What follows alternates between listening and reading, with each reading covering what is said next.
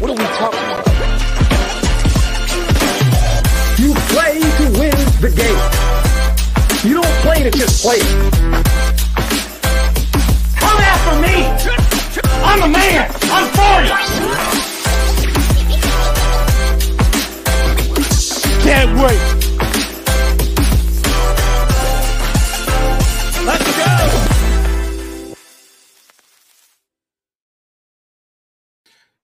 Good morning and welcome. It is Coffee and Sports. It is the morning show here on Sports Empire Network.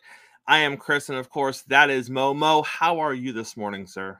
I'm doing well, Chris. Look, the NFL is coming down the stretch, playoff push, and there's crazy things going on in the NBA, so there's a lot to talk about. We're going to have a really exciting show today. We got Will coming on a little bit to talk some NBA stuff. We got the NFL genius, Gene himself, coming on a little bit later on to talk some NFL stuff. But Mo, I wanted to start with this today. News came down yesterday. We heard about this a few weeks ago. There were some rumblings, and then some different reports came out, not necessarily about the Patriots, but more particularly about other teams that maybe Bill Belichick was just going to end up on because he had a plan moving forward. We've joked in the past that Robert Kraft's exit strategy for Bill was getting Bill to want to leave, right, as opposed to telling Bill it's time to go. But Mo, now a report comes out from Boston yesterday that it's over. Bill Belichick's time with the Patriots is going to conclude after this season. And the initial report that the Germany game against the Colts somehow mattered apparently actually did. Apparently, the decision was sealed, if you will, following the embarrassing loss to the Colts in Germany, where it was 10-6. It was a pathetic game for both teams, to be honest with you. But that apparently sealed Bill Belichick's fate, and we don't know if the other stories are true, if the Commanders are in play, if the Chargers are in play, or what the next step looks like. But Mo, it looks like this is going to be the end of Belichick with the Patriots. And like you said, we don't know how it's going to play out in the offseason. But what we do know is, judging by what we've seen from Bill Belichick throughout his career, he's not done. He won't be done. He might be done with the Patriots, but I expect Bill Belichick to be back in the NFL. He will be somebody's head coach. And put him on the right team, he will be a winning head coach. So I feel it's weird that the Colts game was the make or break game because, one, it was a bad performance by both teams, but the Colts are actually a pretty good football team. Like they lost to a better football team. I think that Robert Kraft, and you and I have discussed this, he's been mulling over different ways to tell Bill that he's going to need his parking space and his keys. And for that to be, they lost to the Colts. That's it. And that's fine. And maybe they had that conversation. He just said, look, just play out the season. We'll have the exit interviews, and then we'll make the announcement. And maybe it's that simple. But don't think for one moment Bill Belichick and his representatives aren't already thinking of his next destination. Now, Mo, let me ask you this. So if you look at, and I think it's silly, but maybe you're going to tell me I'm wrong. Maybe I'm a Dolphin fan. I'm too close to the Patriots, and I just am too critical of New England. But I look at their roster, and obviously there's a lot of unknowns. Who's going to be their next coach? Who is going to be their next offensive coordinator? Where are they going to draft in the draft? Because right now, I believe they're slated to have the second-round pick, which means they're in prime position for a quarterback. So let me start by saying this. If they're in position to get one of the top 2 or 3 quarterbacks in the draft, take a quarterback. I'm going to stand by that. You need a quarterback to move forward. If you're in position to get one, do it.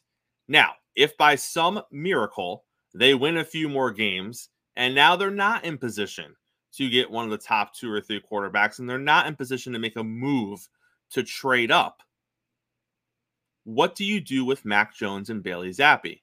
My opinion is this. Mac Jones, let's not forget, he led this team to the playoffs his first season in New England, when he had his best offensive coordinator. Since then, He has not. He had a defensive coordinator, and look at what their offensive coordinator has done for the team this season with no weapons and no talent around him.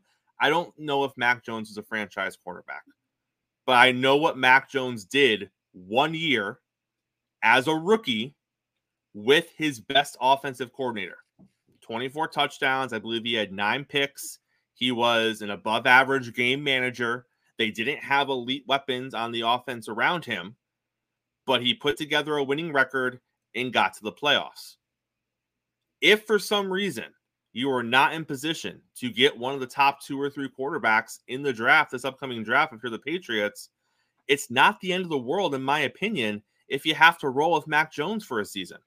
Or if you draft one of the 4th or the 5th best quarterbacks and it's going to take a year, roll with Mac Jones for a year. If you put what you put around him his first year, which, by the way, Mo, wasn't a lot.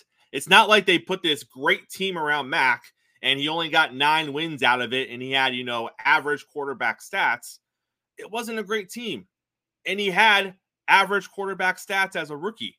So, in my opinion, if he can do that as a rookie in a situation where he wasn't really set up for a lot of success, if you build around the offense and you invest in it, I think you're going to get some decent results out of it. And I think that we both agree that, at least I think, Mac Jones is a capable quarterback. I don't think he's a franchise quarterback, but he's a capable quarterback. You bring in an offensive coordinator that designed an offense that plays up to Mac Jones' skill set. And what he really did well in his rookie season was he played well off the run game. They had a solid run game. He plays well off of that because he's effective in play action pass. So I'm with you in that if you don't get one of the higher draft picks, you can roll the dice, bring Mac Jones in or keep him, bring in an offensive coordinator that's Mac Jones friendly, right? The strength of a great offensive coordinator is that you scheme up to what your talent is. You look at your talent and you scheme for your talent, and you set them up for success. I think you can do that. I think that's got to be on the table. Now, look, in a perfect world, they get the higher draft pick. We're not even having this discussion. They go out and get one of the top young quarterbacks coming out in the draft and set them up to be their next franchise player. And that may happen. Look, because the Patriots can be very competitive on defense, but right now they don't give you much on offense. I don't expect them. They might win another game, but I don't expect them to win a lot more. But I'm with you on the whole thing that you can't just erase the potential for bringing back Mac Jones for another season. And who's to say, Chris, that the right coordinator with some moves in free agency in the draft, he doesn't end up being your quarterback for the next 2 or 3 years going forward, considering. So I think it's highly possible that Mac Jones returns. And I bring this up because the argument that I saw yesterday out there in New England Patriot land, it was actually centered around Bailey Zappi. It was centered around whether or not Zappi should have a chance to compete to be the starting quarterback for the team next season. And in my opinion, I think that Mac Jones is a better quarterback than Bailey Zappi. I understand that Zappi dropped 21 points. That's great. That's wonderful. But the argument was, well, what if the Patriots have a chance to draft Marvin Harrison Jr.? Do you take him and finally get a receiving weapon on that team, something they haven't had in forever, and then figure out the quarterback situation with what you have? And my answer to that is no.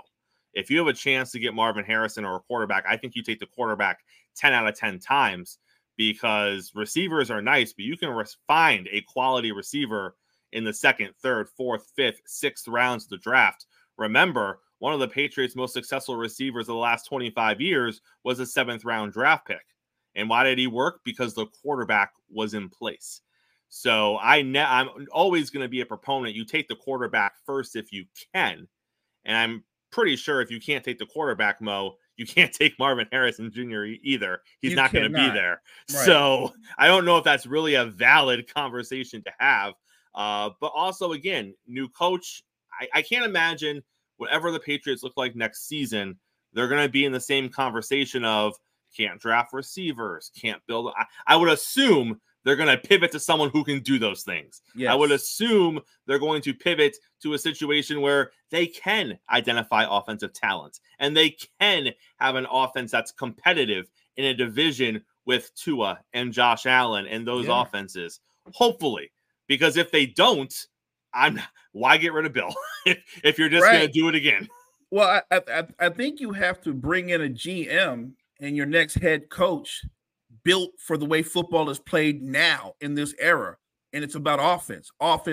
Yes, you want defense, but you have to have the ability to make explosive plays and move the ball down the field. So I do think whoever they hire, they're going to have a better eye for offensive talent. They're going to break the cycle. Maybe you don't take Marvin Harrison Jr., but maybe you draft a couple of playmaking wide receivers. What you need guys that can make explosive plays in open space and do things when it seems like there's nothing there to be done. So I do think with Bill's old school. He's an old school coach. He's a defensive minded coach, and he's a defensive minded coach living in an offensive minded era. And those two things don't work. All right, Mo, let's take a quick break. When we come back, we're going to have Will on the show. He's going to talk NBA. We got WWE happening in the NBA with Draymond Green. We got to talk about that. And we're also going to find out what the hottest team in the league, which, by the way, is the Los Angeles Clippers, what is their ceiling going to be as the season progresses? We got all that and more. Don't go anywhere. Other side of the break, Will's going to be here. Coffee and Sports. It's the morning show powered by Sports Empire Network. Hey, y'all, I'm Key. And I'm Jory, and tune in to Hoop Dreams and Touchdown Queens every Saturday at 5 p.m. over on Sports Empire Network. And don't forget, also watch us on Roku TV at Northeast Streaming Productions. So tune in. Welcome back. It's Coffee and Sports. It's the morning show here on Sports Empire Network. We are joined now by William the Truth. He's going to talk some NBA stuff with us. Will, how are you this morning, sir? How you doing, guys? Thank you for having me back on. Will? Appreciate y'all. What's up, Mo? How y'all doing? Well, let's start with the news that's making headlines from last night. Once again, Draymond Green is ejected for the third, not once, not twice, the third time this season. We are not even halfway through the season. 3 ejections this man already has. Once again, he breaks out the WWE moves. In the post game, he called it an accident. He said he didn't mean to actually hit him. It was more of a situation where he was just kind of flailing and looking to create space, not to make contact. Will I say this? Once is happenstance, twice is a coincidence, 3 times it's a pattern. It is now a pattern with Draymond Green. Obviously, love him or hate him. Most people hate him if you are not a Warriors fan. But, Will, at this point, where is the line where Warriors fans and Steve Kerr and Curry and other players on that team start to look at Draymond and say, you're hurting us? This isn't this, because it's always been with Draymond, we take the bad because the good outweighs the bad. Where are we with it no longer doing that? This is the line right here. I mean, third time is it for me. I'm done. You're outliving your usefulness at this point. And not only is he hurting the Golden State Warriors, at the end of the day, he's also hurting the league too. With all this BS and going around on the court. You can't tell me he didn't mean to hit that man last night. You can't tell me he didn't mean to hit that man. That was on purpose. Don't nobody flare around. He's not a Pokemon, even though my daughter does say he look like Magikarp. But he's not a Pokemon. You just don't flare around like that and just accidentally hit somebody with a clenched fist. Okay. Well, no. I said it in the chat. It looked like the Kerry Von Erich discus punch. Yeah. And then he flopped. Then he flopped after he hit him. So he hits him. Then he flops like, oh no, I didn't. I was just trying to come on. He tried to cover it up. That's all that was. But and I said this about it. I'm a little bit indifferent because I said Kadarius Toney you had to cut. Obviously you can't cut Draymond because he's a vet. And the Warriors do need him, but at some point you just gotta cut bait. You gotta cut your losses, and suspend the man for a good bit of time because nobody will get better when you keep making excuses for someone. And this man needs to be suspended for a period of time. I don't know if you suspend him in the second half, bring him back to All-Star break. I'm not sure on how long you will suspend him, but he has to be a suspension of some type of substantial time. He won't learn. This won't stop until he's punished for it. Mo, another question that comes out of this is, when is somebody going to do something back to Draymond? It's not like Draymond is 7 feet, jacked to beyond belief, just this intimidating force out there. He's doing this to guys in a lot of situations that are bigger than him. You know, you look at the NBA 20 years ago. If Dre did this, someone's going to pop him in the face. Like, it's not going to be we're flopping on the ground and we're not getting up. It's going to be someone's going to take a shot at him, and they know they're going to get popped for a game or 2 or 3 or whatever it is. But Right. someone's going to be like, I'm the guy that's going to end it with Draymond Green. And it seems like no one really has much interest in kind of getting into it with him. You know, that they flop, they lay there, they get upset about it, they throw their hands up in the air, but no one's retaliating.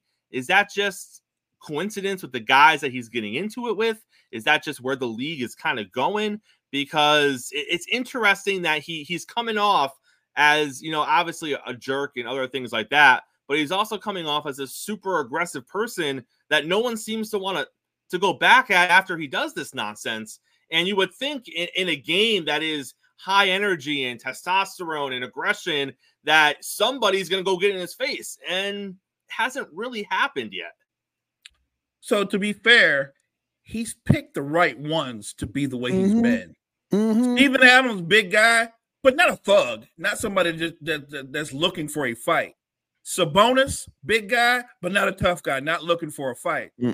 Rudy Gobert, nobody's afraid of him, as tall as he is. He big guy again, not looking for a fight. Draymond and then Nurk last night. He picks the right ones to do that with. Yep. Like you said, had he done this 20 years ago in the 90s or something, it wouldn't have had to been a bigger guy. It would have been a smaller guy like a Vernon Maxwell or an Alvin Robertson or Vinnie Johnson that would have clocked him. So I think it's a different era, and he knows the era that he's playing in. I would argue, watching him this season, I feel like the way he's behaving, he wants to be traded. I feel like he wants to be moved. I think he sees the writing on the wall and realizes that this dynasty, it's over. There are no more titles coming this way in the Steph Curry era. I think that's done. And I think he knows it's done.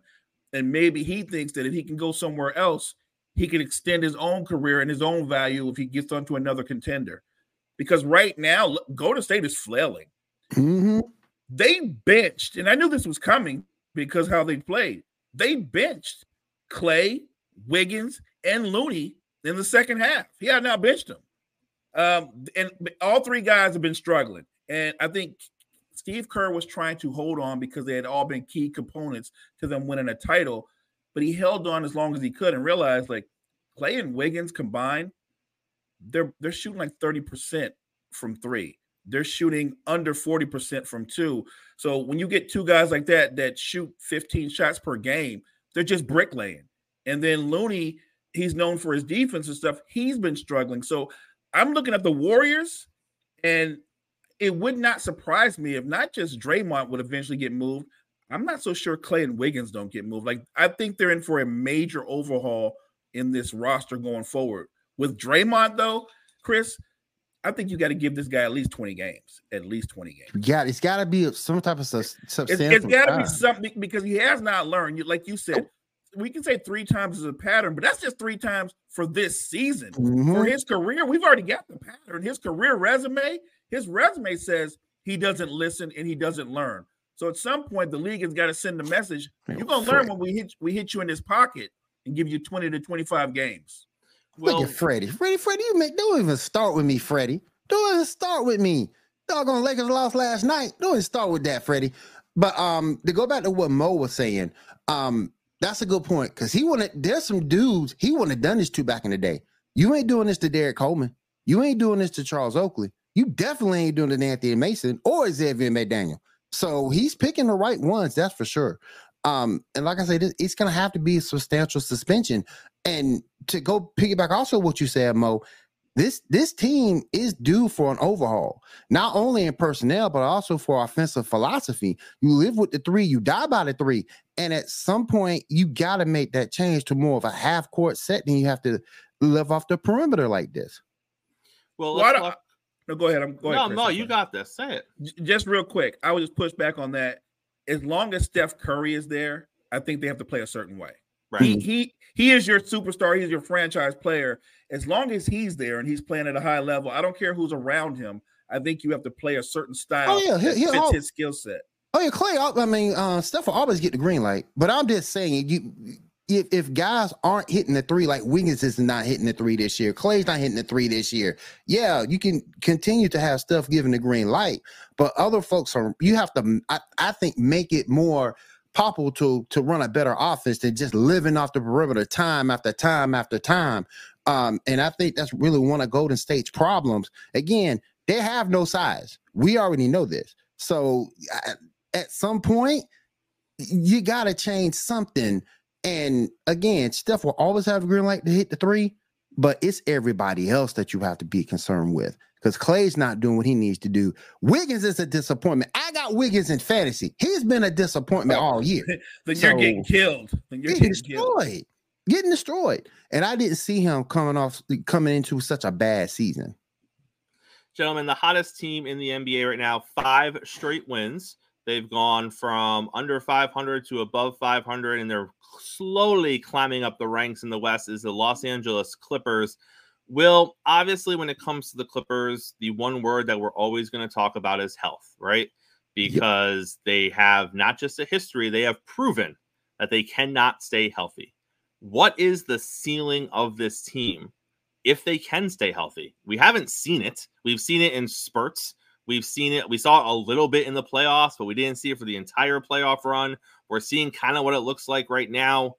What can this team do if they can stay healthy for a prolonged period of time in the West the way it's currently set up? They can get to the Western Conference Finals because they have all the firepower that they need to get to that point. I just don't know. Denver's starting off slow, but I think at the end of the day, Denver rises to the top and wins the Western Conference. But they can get the Western Conference Finals because they have the firepower they need to get there. But it's just going to be staying healthy and who you face along the way. The first round, of course, they can get over OKC if they have to play them. Second round, if they have to get going against the Lakers, they can get past the Lakers. I just think Denver rises to the top and they win the West. But they can get all the way to the Western Conference Finals if they stay healthy because they have the firepower to do so. Mo, is a healthy, now again, like I said, it hasn't happened, but is a perfectly healthy Clippers team the biggest threat to Denver, or is it still somebody else? I don't know if they're the biggest threat to Denver. I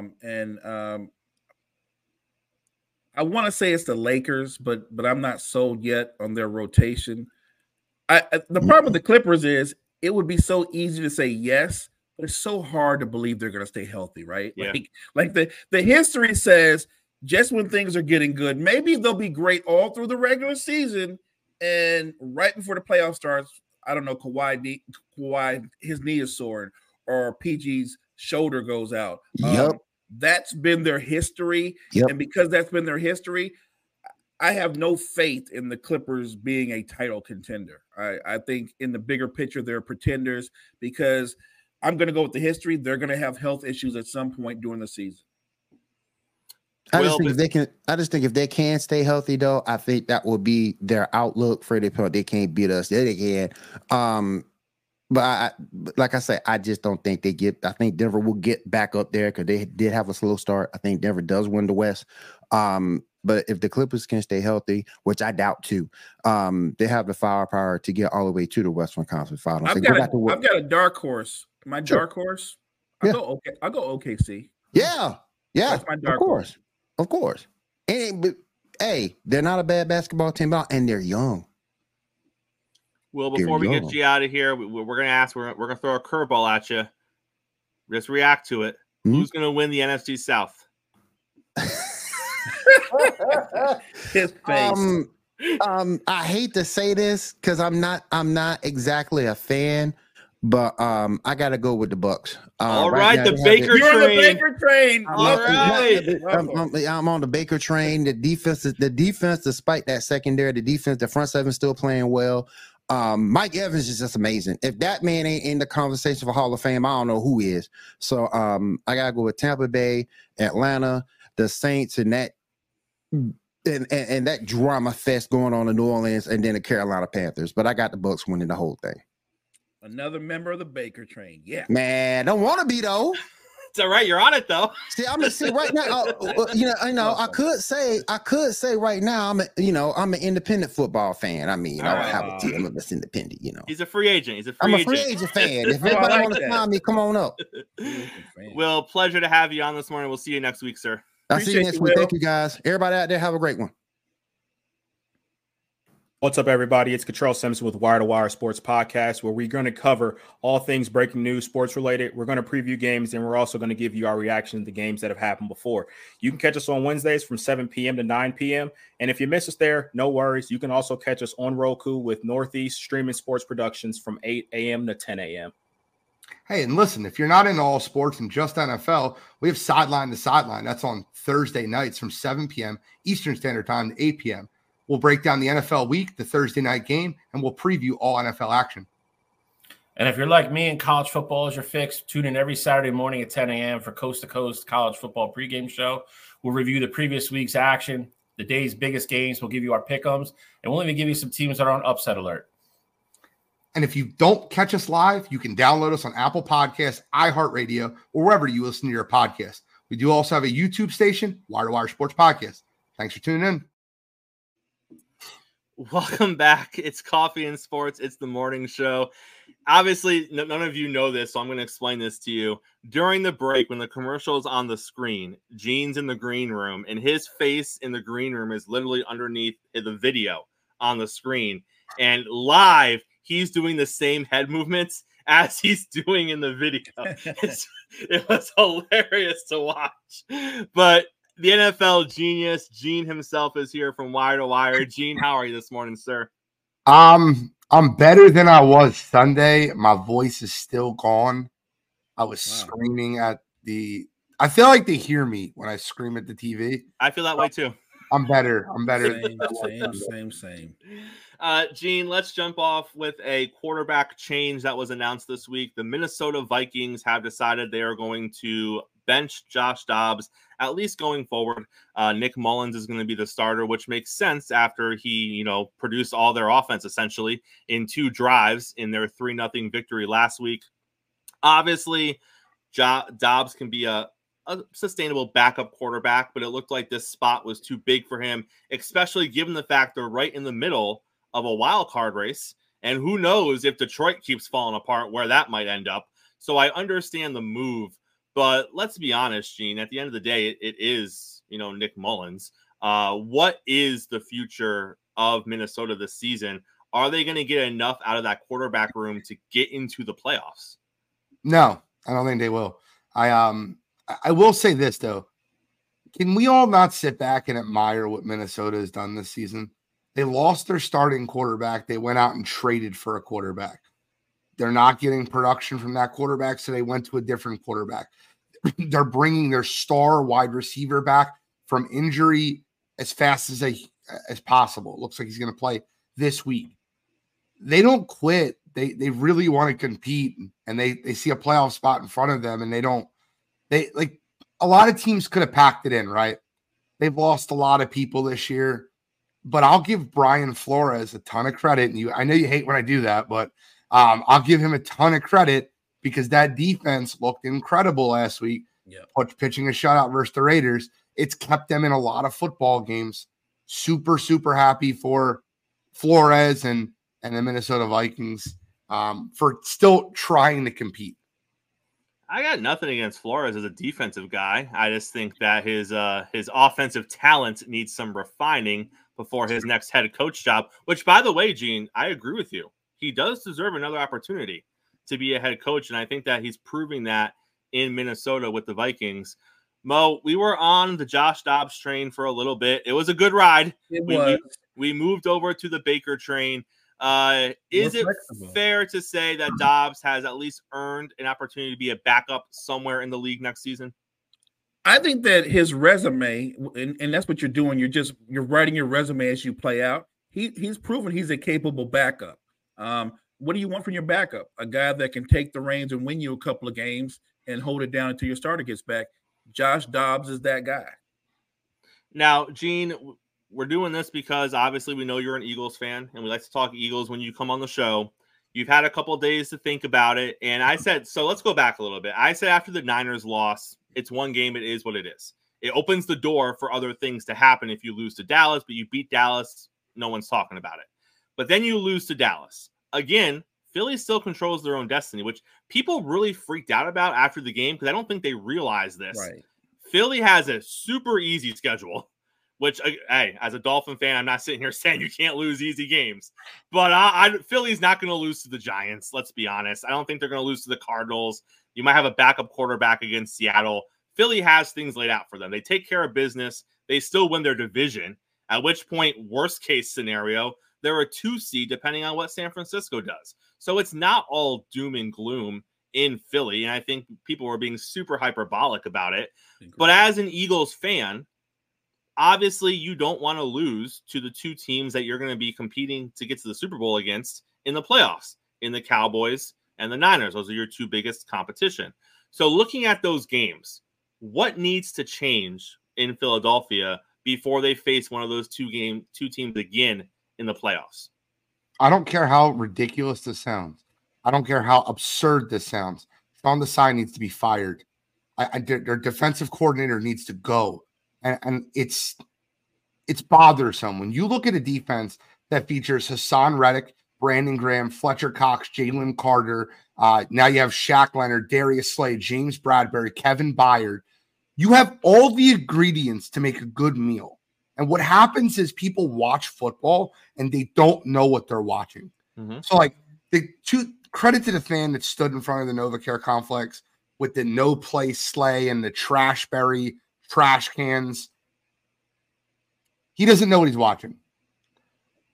If you know, Big Play Slay had 0 catches allowed on him during the Dallas Cowboys game.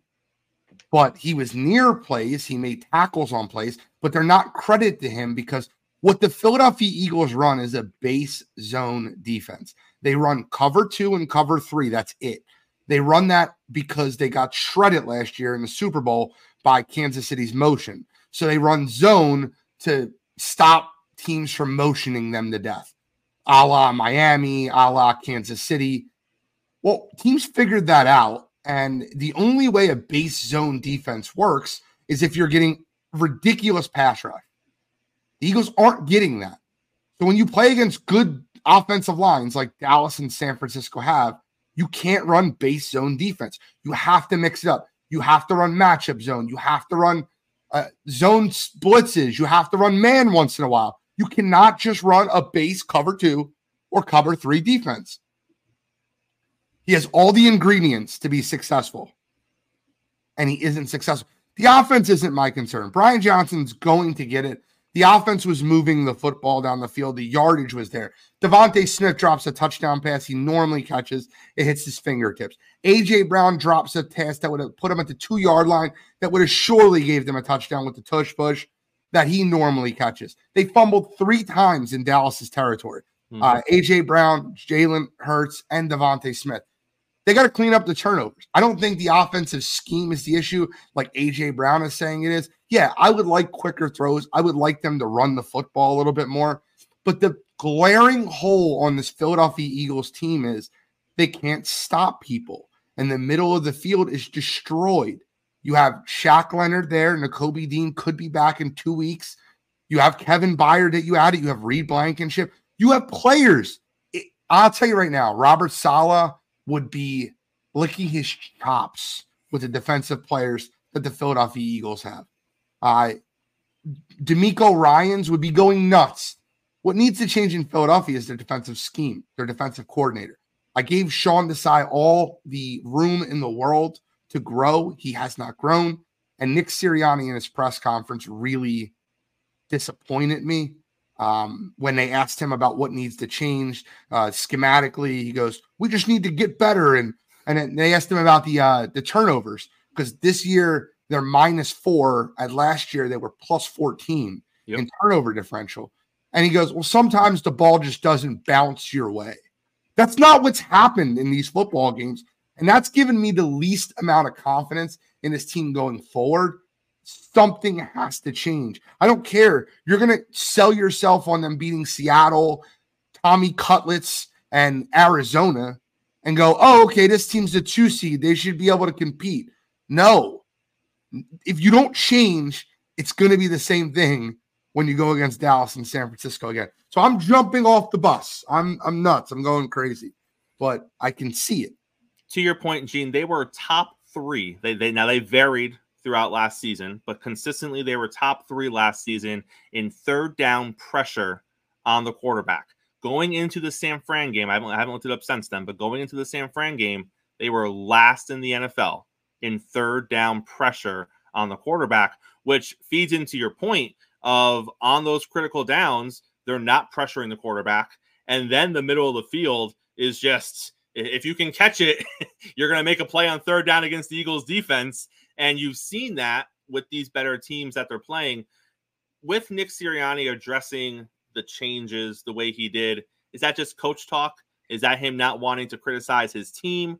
Or is that a bigger issue of him not really having a pulse on the defensive side of what exactly the issue is, and him really thinking that it's just going to turn itself around? Because you're right.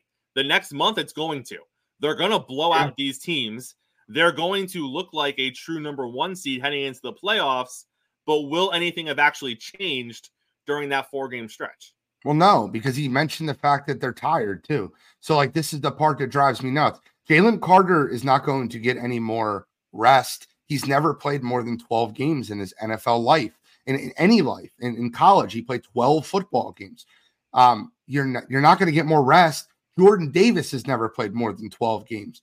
That pass rush isn't going to get better. So it doesn't give me any confidence that they're going to get better. And when you look at the overall, when you mention a team being tired and then say, literally said in the same sentence, I laughed at it.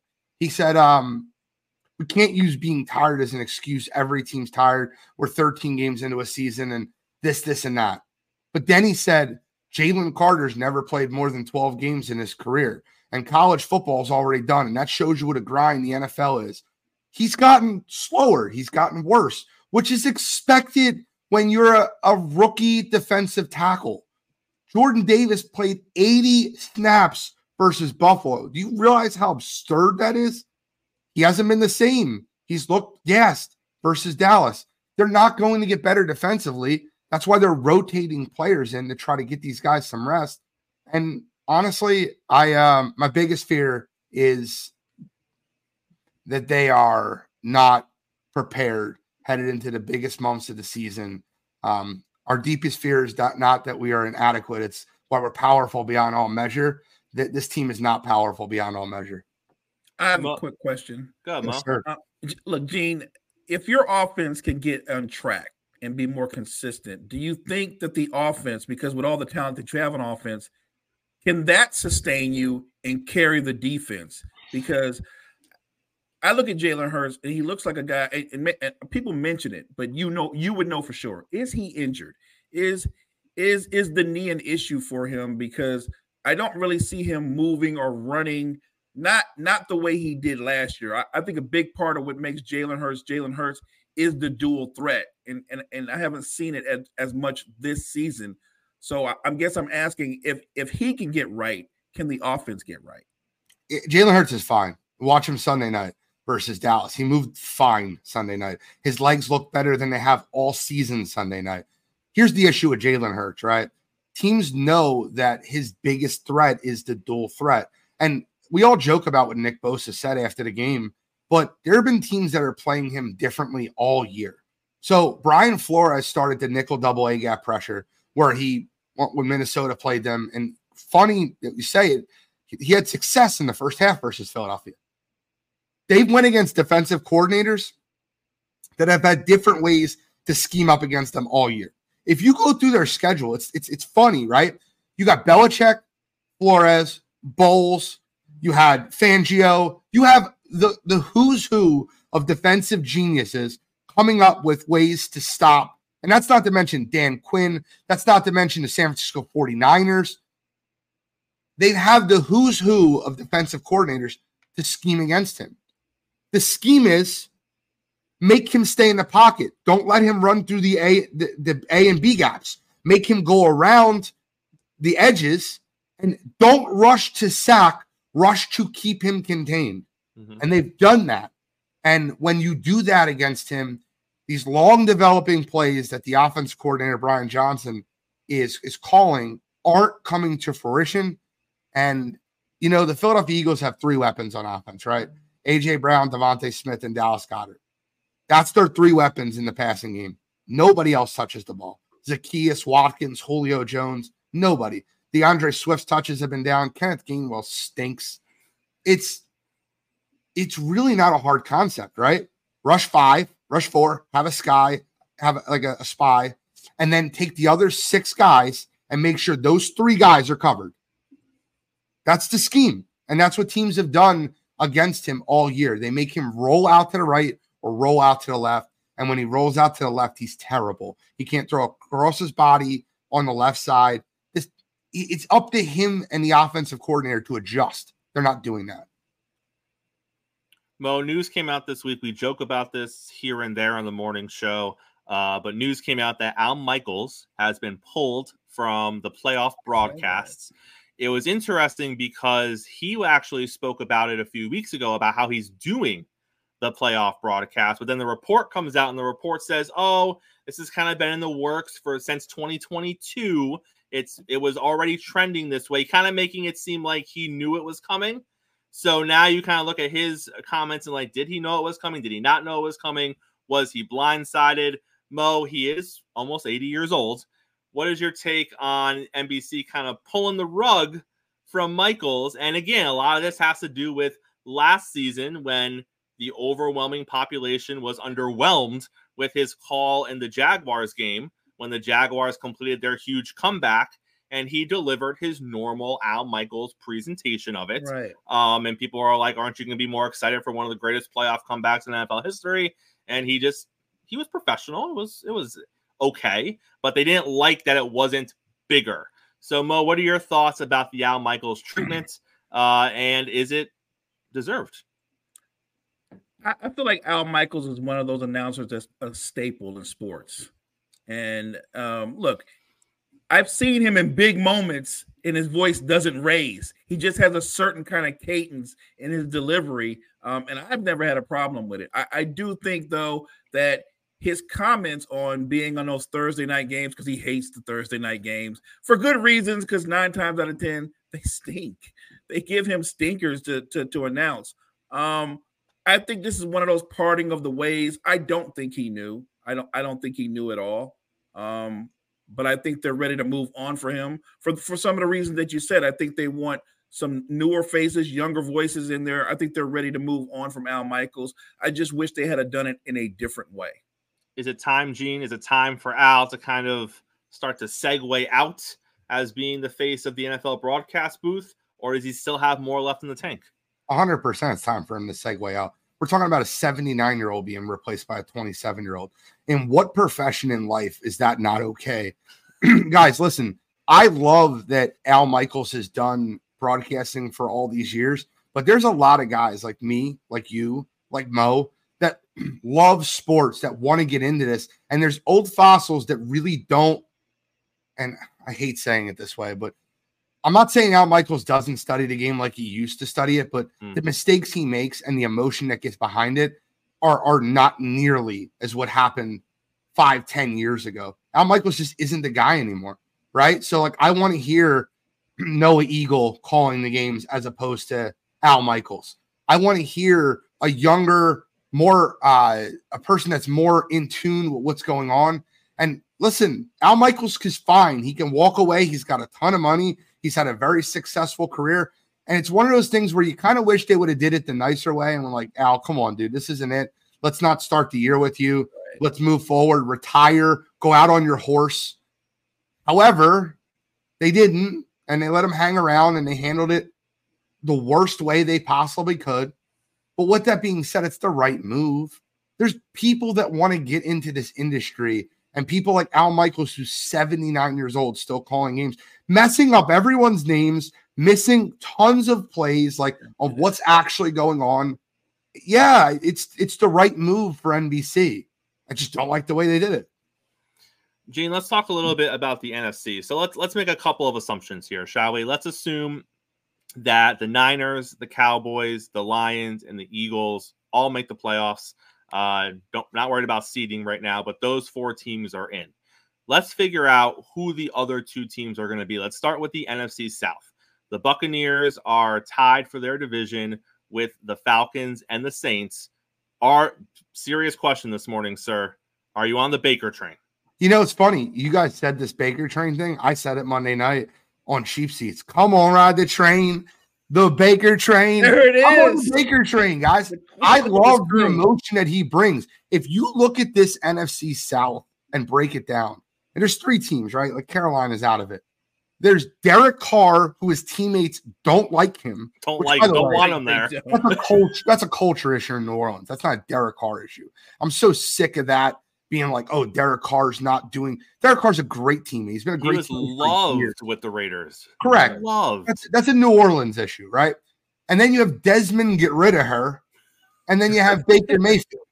Who do you want to see in the playoffs? I want to see Baker. Give me Baker. I love Baker. So give Baker the division. Obviously, one of the wild cards is already going to be decided between either the Cowboys or the Eagles. So, Gene, that leaves a mess behind. You have the Vikings, who currently have a game up on the Packers, the Rams, the Seahawks, the Falcons, and the Saints. Oh, and let's not forget, because they're only 1 game back, Tommy Cutlets and the New York Giants, and the surging have won 3 games in a row, Chicago Bears. Who is going to come out of that mess? Who is the one team that's going to make the last wild card spot in the NFC? I think there's 2, right? I think Minnesota falls off from their wild card spot. I don't think they make it. I think they might lose out. So I think there's 2 teams that are listed in that bunch that come out of that group. The one I think is the Los Angeles Rams. Watch the way they played at Baltimore. That's the other one. I love what the Rams are doing. Puka Nacua, Cooper Kupp, Kyron Williams, Matt Stafford. That defense looks resurgent. It's Aaron Donald and a bunch of young 6th-round draft picks. Yep. You want to talk about a hungry group? I love the Rams. And, guys, I know this might sound crazy, but if you followed my quarterback predictions the beginning of the season, you know where I'm going with this. And I don't care how wild it sounds. The Chicago Bears have turned a corner. I love Justin Fields. I've always loved Justin Fields. He has a turnover issue with the last 4 minutes of the game all the time. But he's going to go into Cleveland, and he's going to beat the Cleveland Browns this week.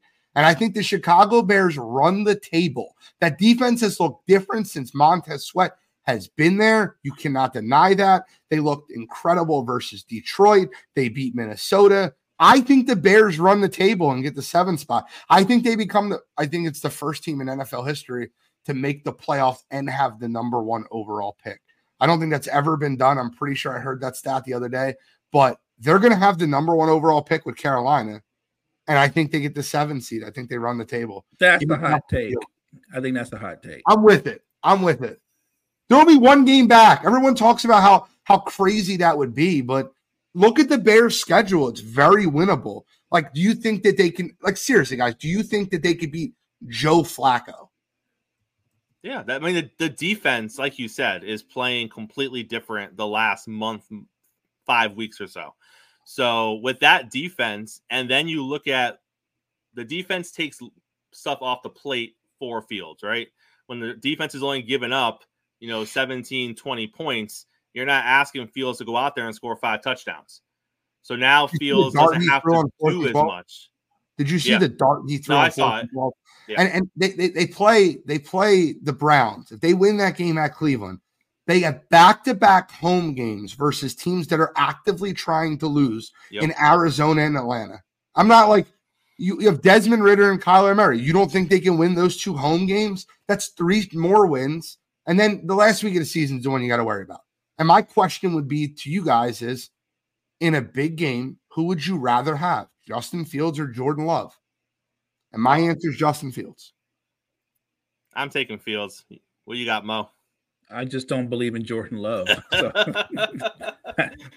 But, Gene, let me ask you this. If the Bears make the playoffs with a losing record, what do you do with the number 1 draft pick? Are you drafting a quarterback?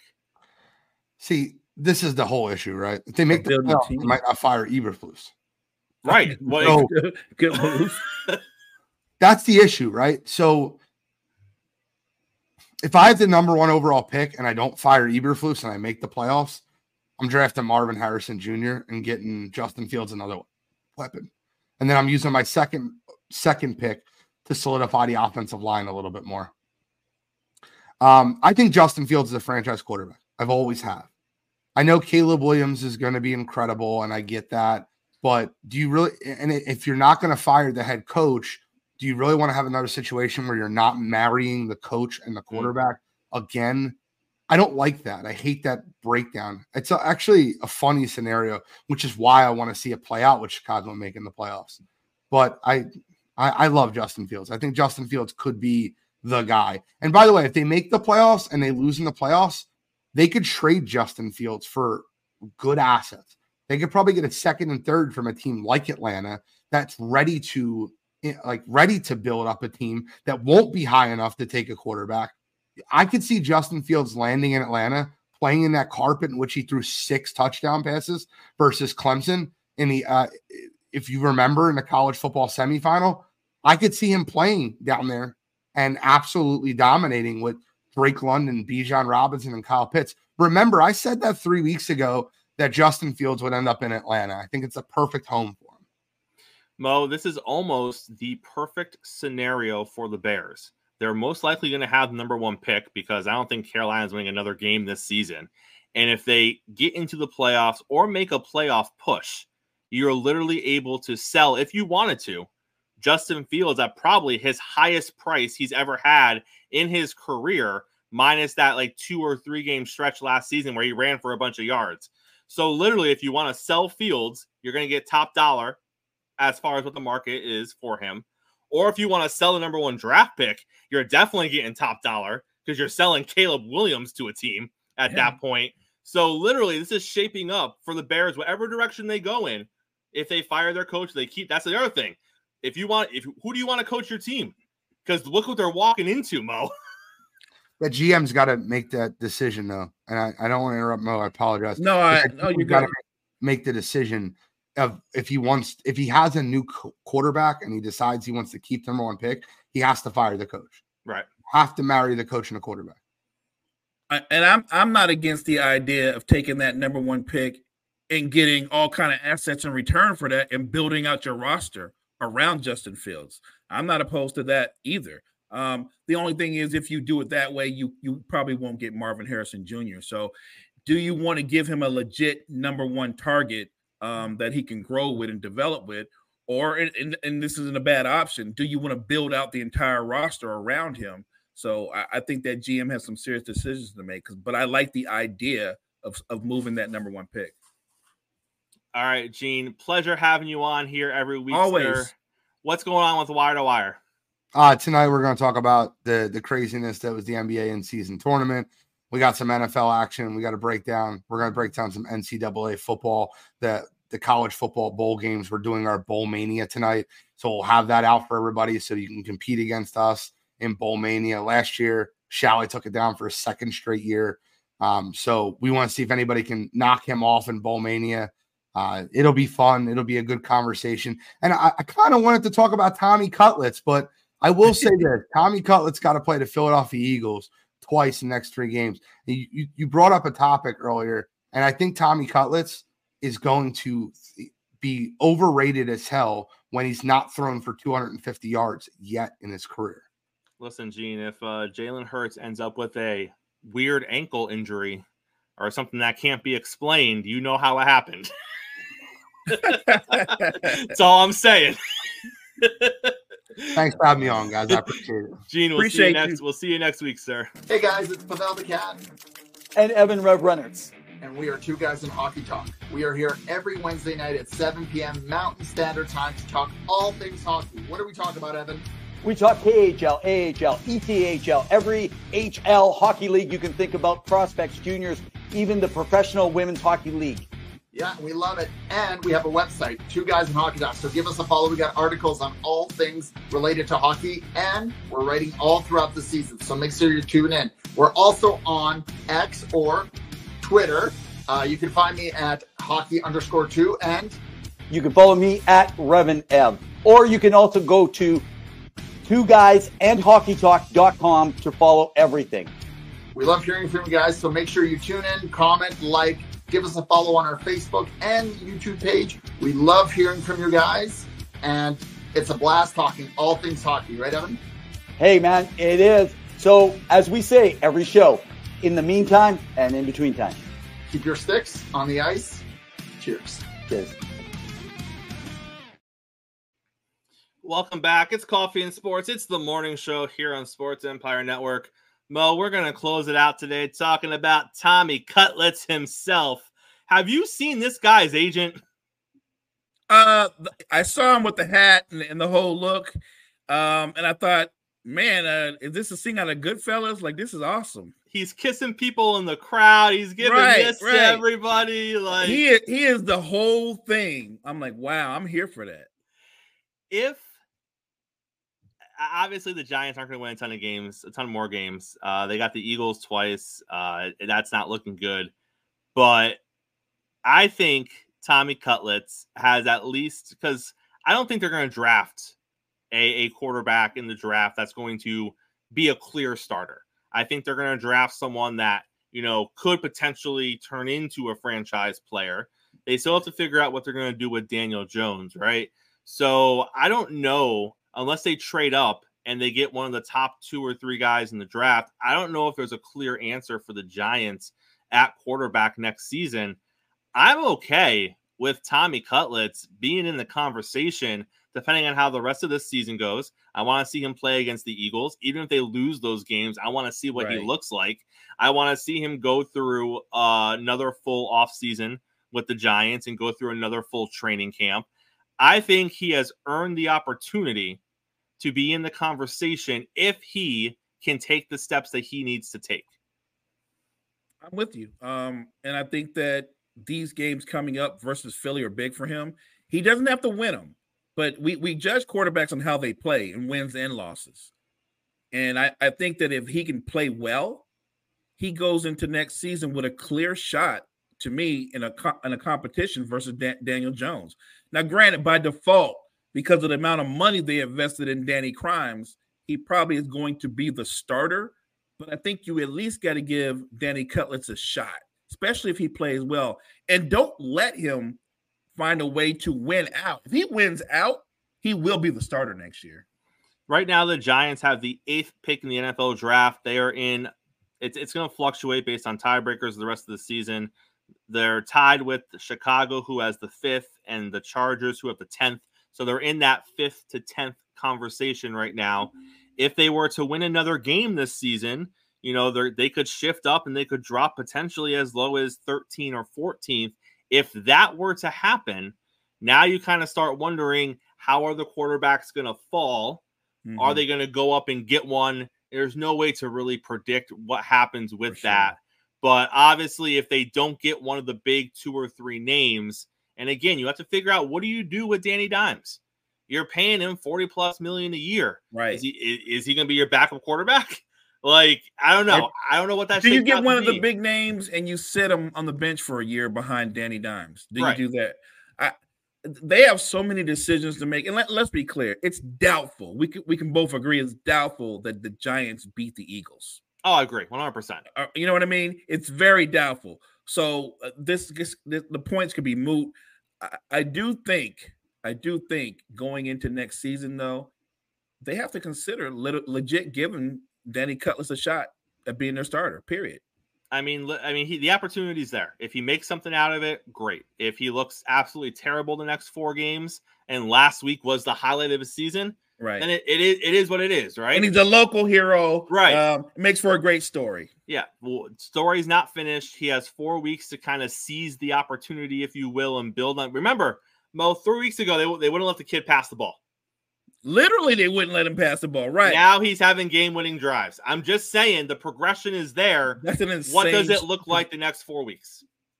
I'm with you. I think it's going to be interesting. I'm here for the ride. The great thing about this NFL season, we've gotten some great stories from Joshua Dobbs to now Danny Cutlets. There are so many great stories. So I'm just going to ride these out and see how they play out. All right, Mo, close us out, sir. Appreciate everybody in the chat. Thank you so much for the support. Appreciate everybody that's watching us right now on Facebook or YouTube. Check out all the content we have for you on Sports Empire Network. Check out the Empire. Make sure you're back same time, same place tomorrow. We're going to start predicting some football games for the upcoming week. That all takes place right here tomorrow. Coffee and Sports. It's the morning show. We will see you in the morning. I mean, you can see right now, without LeBron, Lakers are struggling. Let me tell you about a team I hate, all right? I know the Dallas Cowboy fan is here, so I had to make sure he knew how much I hate this team. I'm ready. I've often said that the people who run baseball, they try very hard to ruin it. I'm from Brooklyn. I don't have a problem saying it to his face. Oh, I'm from Brooklyn. Hey, guys, any